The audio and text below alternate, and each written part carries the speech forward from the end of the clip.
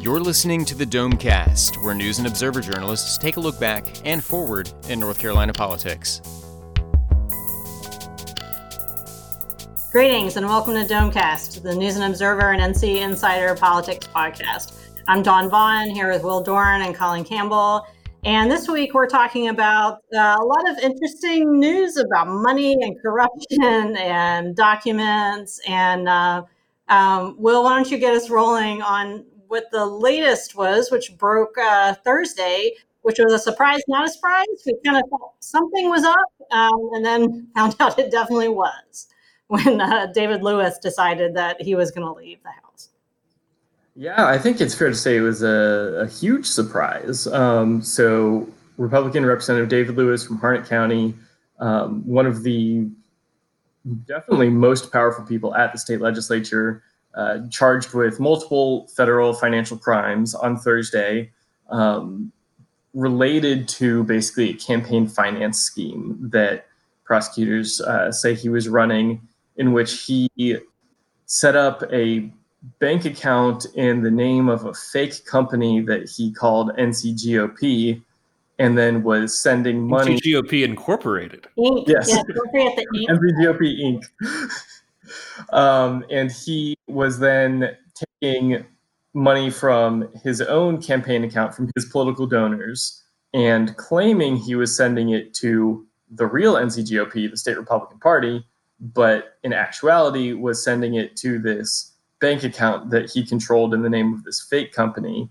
which he was then rerouting to personal use, pay bills for his farm, to pay his rent. Where have we heard that before, where people use campaign money to pay for something having to do with housing?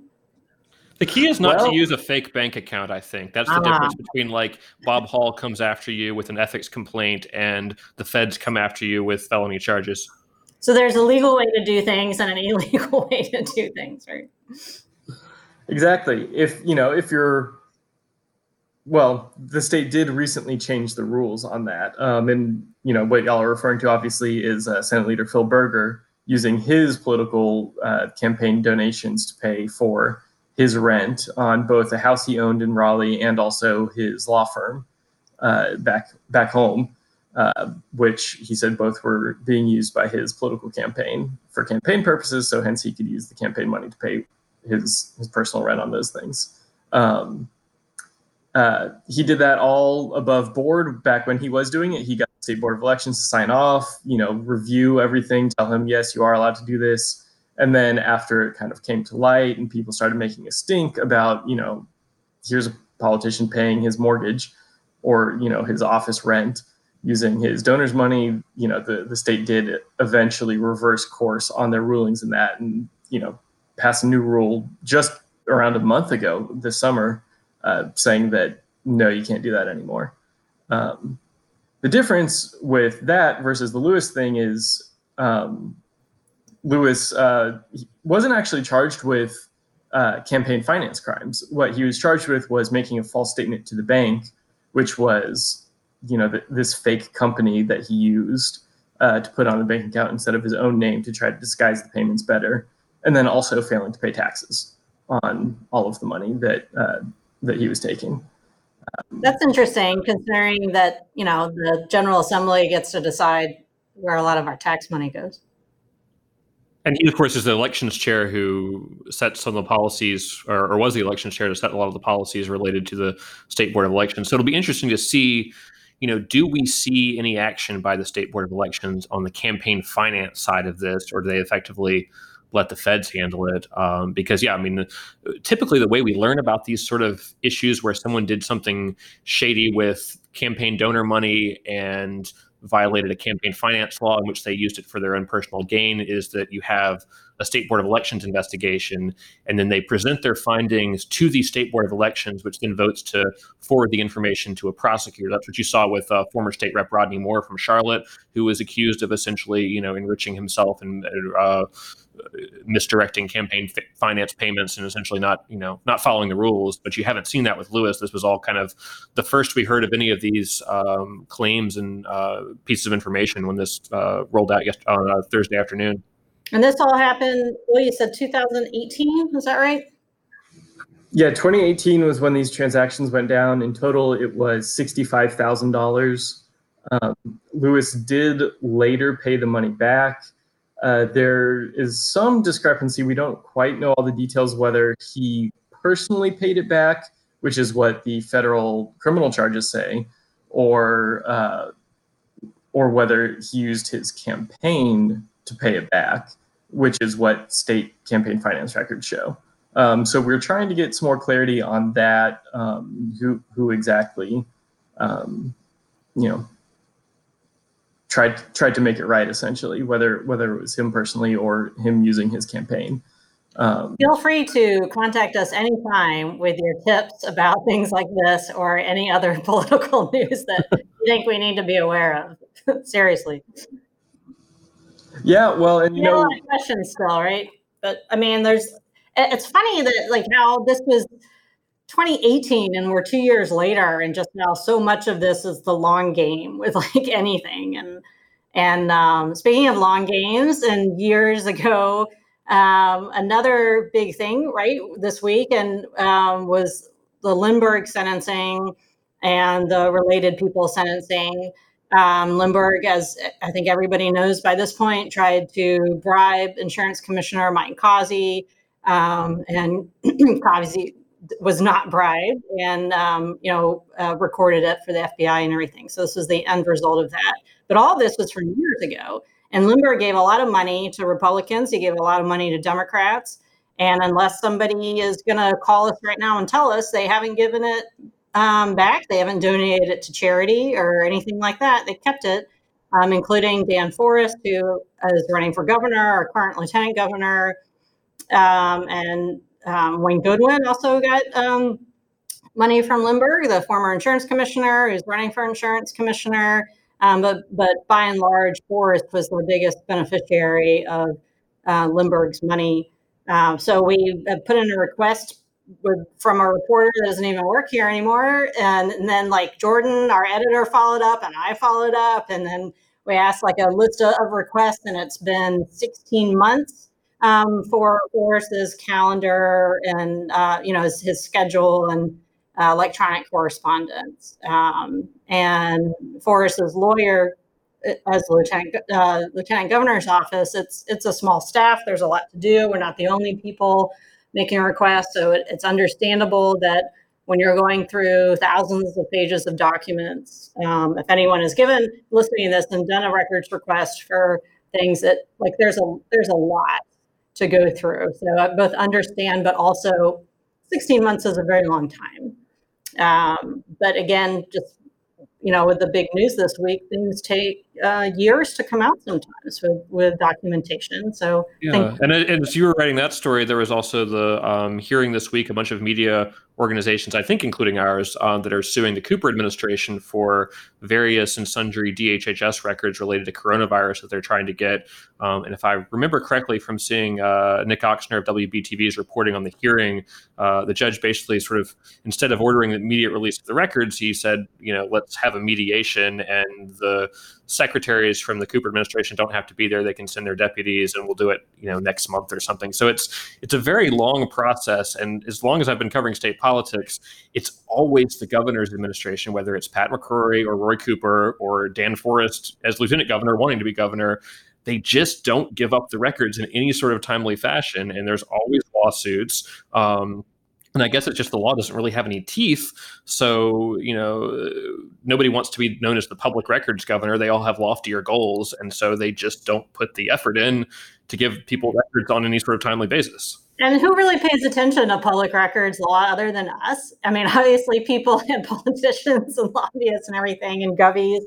I talked to former Governor McCrory this week for a story that I'm working on, and he had mentioned about our news organization wanting his calendar previously. So yeah, I mean, we're coming for it. So give it to us. It's public information. Obviously, we understand logistics of everything like that. But I do think this is an integral part of our role in public service of getting this information out. And they're public records. They're not press records. They're, we're the ones that get it to bring to the public and shine a light on everything. So that's what we get to do.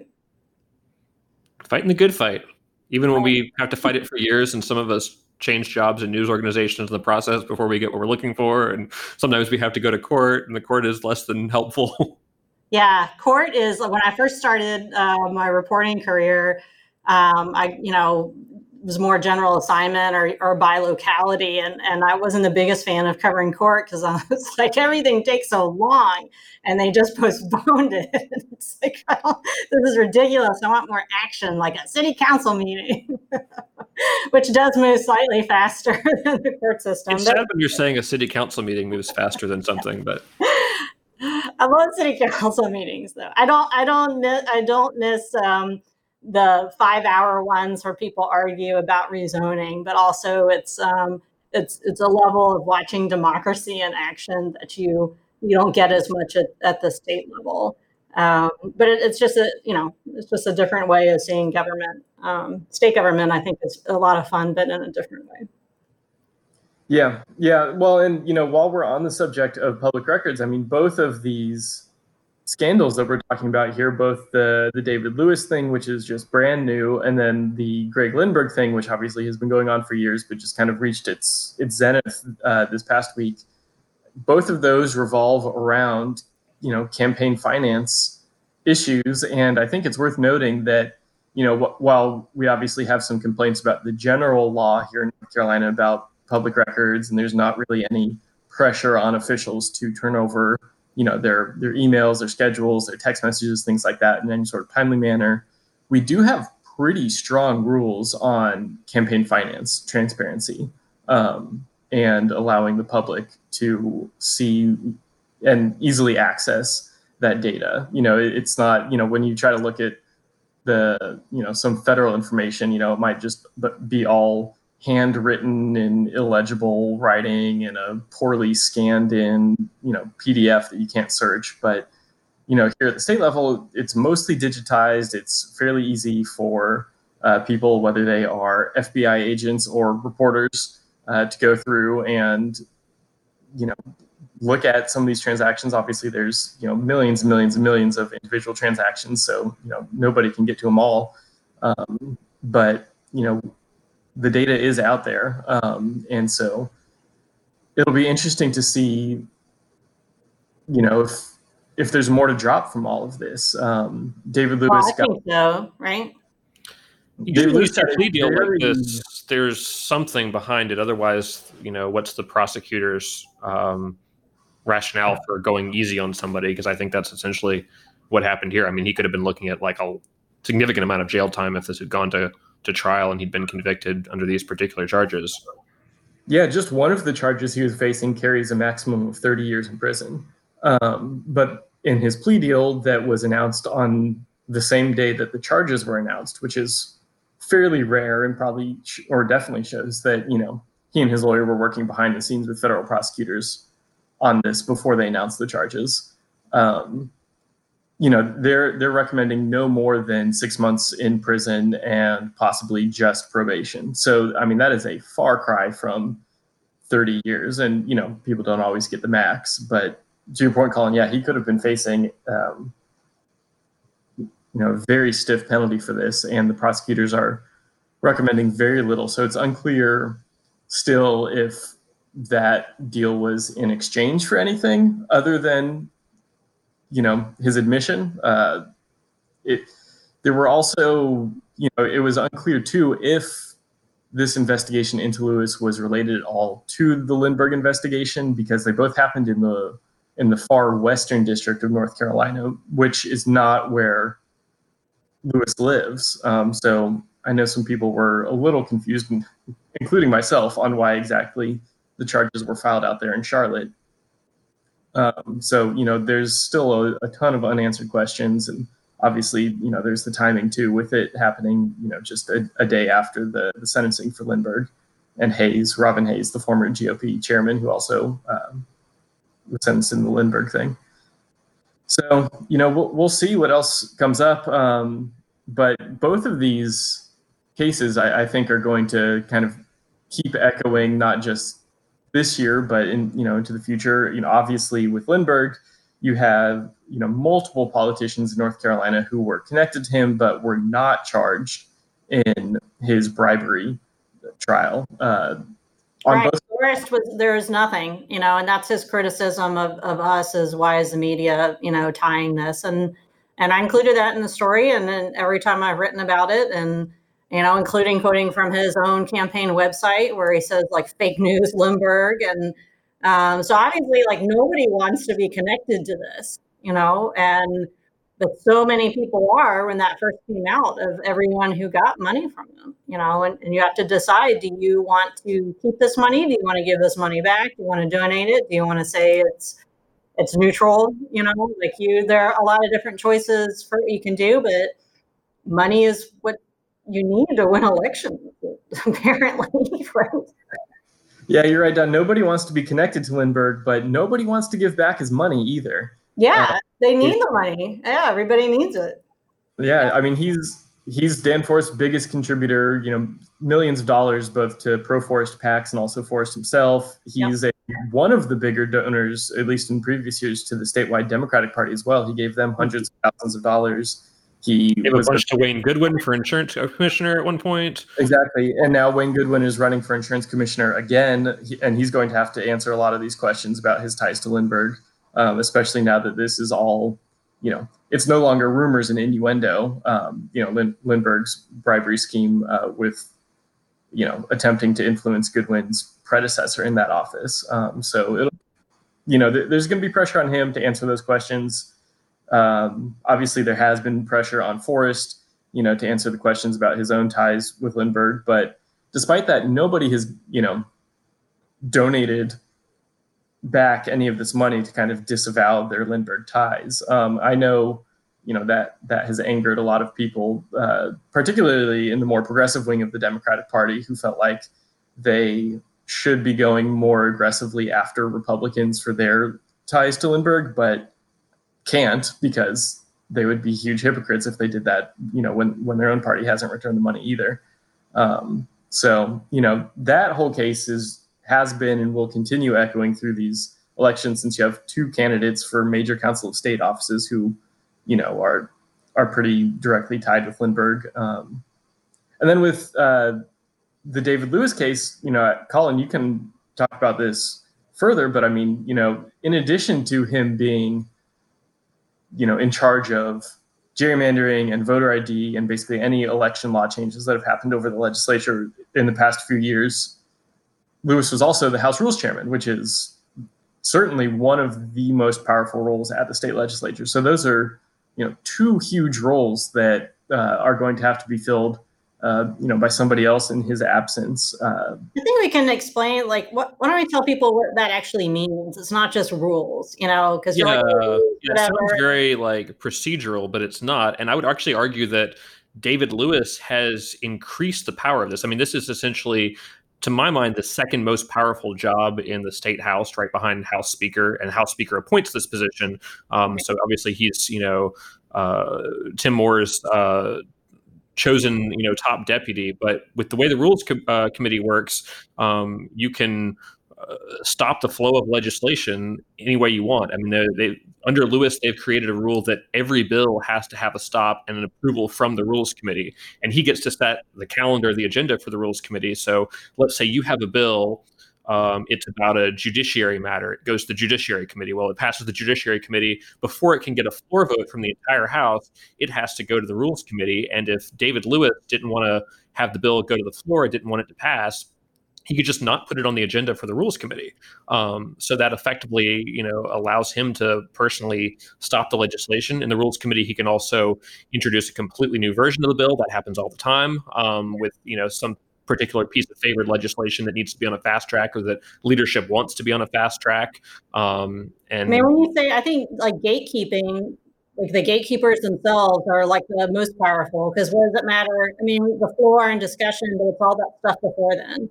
The committee gatekeeping is where the actual state government decisions are made, and people don't always realize that, or that's how it's made. You can introduce all the bills that you want. Doesn't mean anyone said we're going to vote on it.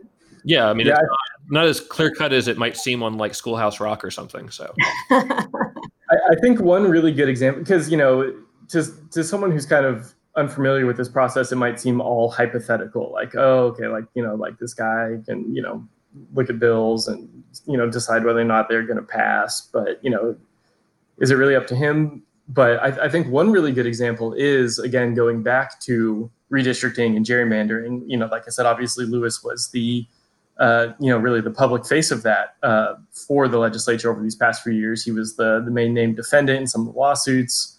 And earlier this year, there was, or in 2019, sorry, there was a bill filed to let voters decide if we wanted to amend the state constitution to try to depoliticize the whole redistricting process, to kind of take politicians a little more out of it, not completely make it independent, but just make it less political than it is right now.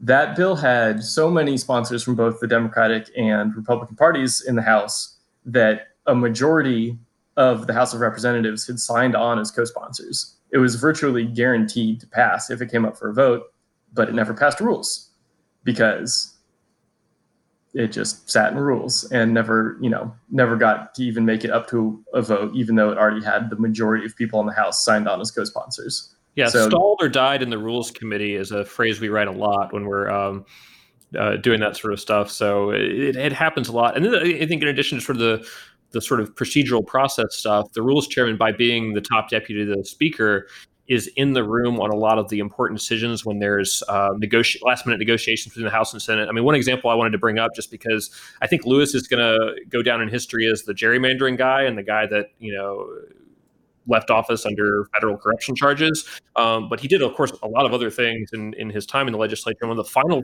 acts he did that I don't think he necessarily got all that much credit for in the final hours of the legislative session was he'd been pushing for several years, possibly multiple sessions, for some reforms to something called step therapy, which is this sort of obscure insurance company thing where, say you have a rare medical condition and there are 3 different prescription drugs your doctor prescribed to treat them, and your doctor says, I think you should have the most expensive of those 3. Well, your insurance company, in a lot of cases, can come back and say, you have to try the cheaper version first, and only when that doesn't work can your doctor prescribe you the expensive medication that will then cover under your insurance. Lewis has been for several years pushing to sort of change that, to make it harder for the insurance companies to make those requirements, make it easier for patients to go straight to the more expensive drug that their doctor thinks is the best option.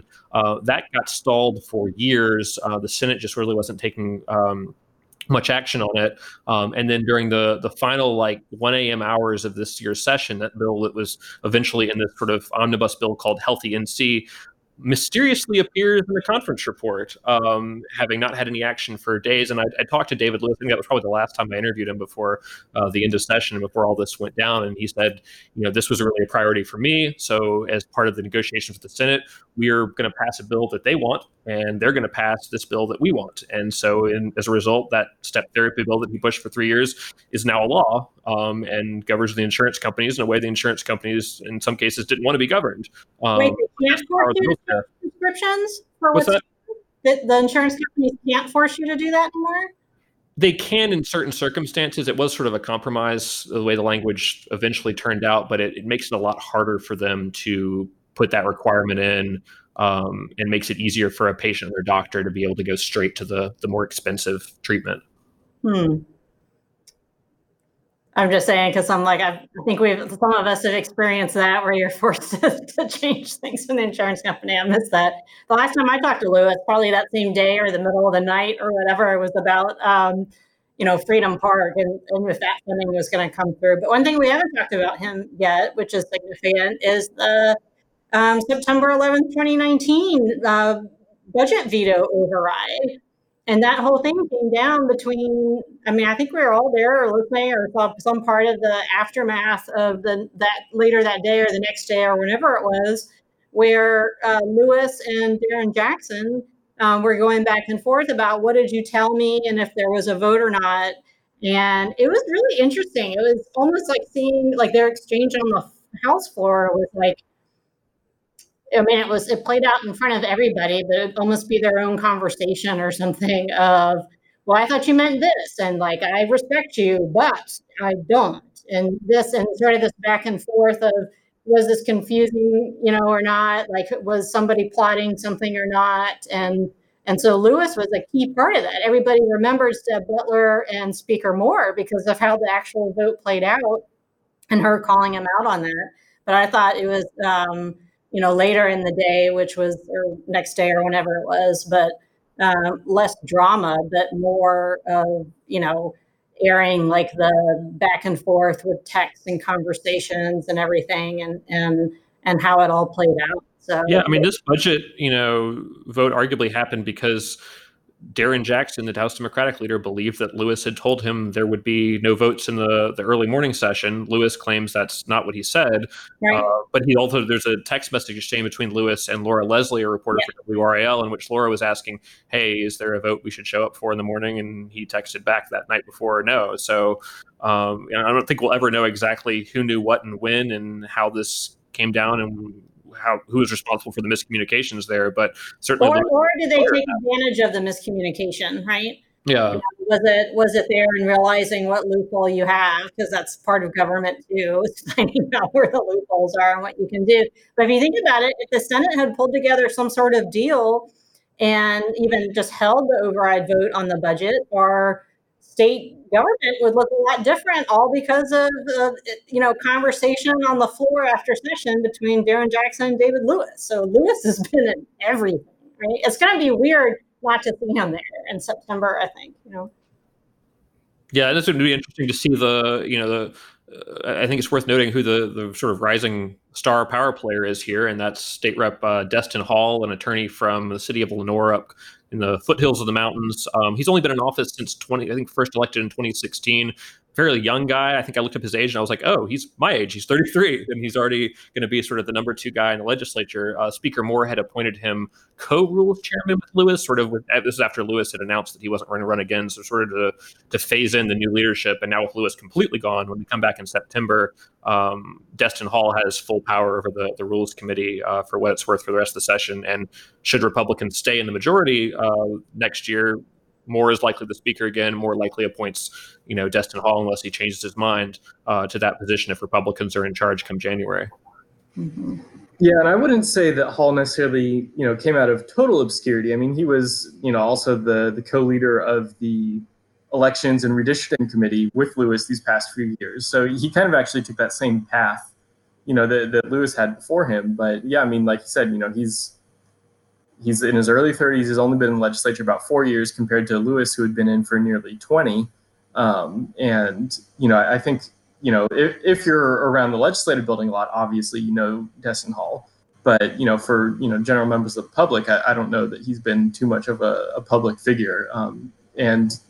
But like you said, should Republicans hold on to their majority, people are about to get to know him. He's going to be a very public face of a lot of things that go on in that building. And, whether it's, being involved in, text fights with Democrats over who knew what when, or just getting to kind of make the final decision on what bills do or don't get heard. He's quickly becoming a person to know over there. It'll be interesting to see, if we're only in session the rest of the year for 3 days, if that actually does happen, where it's September 2nd, 3rd, 4th, and that's the end of it or not, don't hold your breath. But how they're going to pack in so many things into that 3 days that could indicate what things will be like, come 2021, depending on who's in charge. And, politicians have long memories. So I think things will come up again, and so do we. And we're not going to forget it either. So. All right. Well, I guess we'll be back with Headliner of the Week. Sign up to The Economist for in-depth curated expert analysis of world events and topics ranging from business and culture to science and technology.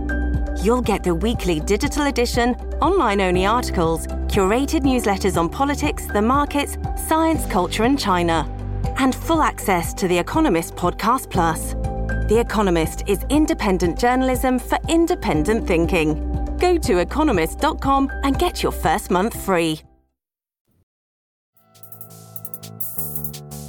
And we're back with Headliner of the Week, looking back at last week's poll results. Wow, this was kind of overwhelming. 90.5% said U.S. Post Office was their pick for Headliner of the Week, with a tie for second place with only 5% each for the Judge Gale lawsuit ruling and Bernie Sanders supporters. And then my pick for Ethics Commission Twitter looks like it got 0 votes. So sad for me. So I forget who said Post Office last week. It was Danielle. Okay, so Danielle wins. Yeah, she was saying all this stuff is coming out, and better watch for it, and that blew up. So all right, I don't remember what mine was, but I lost, obviously. Yeah, we're all losers, so we all get to have a go this week without Danielle to come in and crush us. So, Will, you want to start us off? I think I gotta continue the conversation and nominate public records laws. That was mine. Sorry, Don, I got to go what first. happens when I don't go first? But yeah, we're suing the governor or haranguing the lieutenant governor or digging through all the campaign finance reports. And, there's a reason why, we as a society have decided that these things need to be public, and politicians should actually make them public instead of fighting us over it. So that is going to be my headliner of the week. I would think if they think they're public servants, then they would agree with that too, right? So. All right, I have quickly thought of one. And I'm going to ride Danielle's Post Office coattails from last week. And my headliner of the week is the mailbox and all the mailboxes that were taken away and may not come back. So mailbox is my headliner of the week. Did you see Congressman Mark Walker's tweet this morning where he was making fun of, I guess, Democrats for being concerned about mailboxes being taken away, in which he posted this goofy photo of himself, pretending to try to save an actual mailbox by standing next to it? Yeah, he was shielding it with his body and said I'm taking this mailbox from Nancy Pelosi's conspiracy theories or something. He's not even running for re-election this year. I think he's just having fun with some prop comedy. Yeah. Why not? All right, well, I'm going to go last, and my pick is the COVID-19 tourism song. That is a thing that exists. So I was covering the state tourism board's meeting this week, and they were talking about they got millions of dollars from the legislature through federal coronavirus funding to do a COVID-19 tourism campaign. A goal basically being assure people that it's safe to travel, that hotels and restaurants and other businesses where you'd go on vacation are doing the right things to keep you safe. And that doing socially distanced travel, particularly close to home around the state where you don't have to fly, is a good idea. Certainly, Dawn and I can attest to that, having traveled around the state. Shout out this week to Perquimans County and the town of Hertford, where I briefly visited to hit up a seafood restaurant and buy a melon from an old man on a corner and play by the waterfront of the river. So cool places to visit around the state are certainly a thing. Let's give a shout out to all the small towns, large town, county managers, city managers who are listening, party chairs. We appreciate when we hear from you that we have listeners beyond the dome of the 440 and 540. Yeah, we try to get out your way occasionally. It's always fun to tour the rest of the state a little bit. But anyway, back to my point on the tourism marketing. One of the ads that they're running includes a song about tourism in COVID-19, and maybe we can splice in an excerpt of that song into the podcast right here. We're open for business, but we're all in this. It takes each one of us, so your help would be a plus. Traveling, shopping, ordering a panini, well, you can count on me, NC. But yeah, it's designed according to the tourism head to be an earworm and to be sort of a lighthearted approach. They didn't want to be too heavy-handed or too serious about this marketing campaign, but apparently they're going to be putting more money into it. So if you haven't seen these ads yet, you're probably going to inviting you to check out a destination near you and be socially distanced and responsible when you go out and travel and see places. All right, so there you have it. Public records, mailboxes, Corona tourism pitches. So you can vote in our Headliner of the Week poll once we tweet this out from Under the Dome. And of course, we'll all retweet it and follow us on Twitter, give us your tips, et cetera, et cetera. So I'm Dawn Vaughn for Will Doran and Colin Campbell. Thanks for listening. You've been listening to the Domecast, a production of the News and Observer and the Insider State Government News Service. You can keep up with the conversation by reading Under the Dome in the daily print edition or online at newsobserver.com. The Insider is found online at ncinsider.com.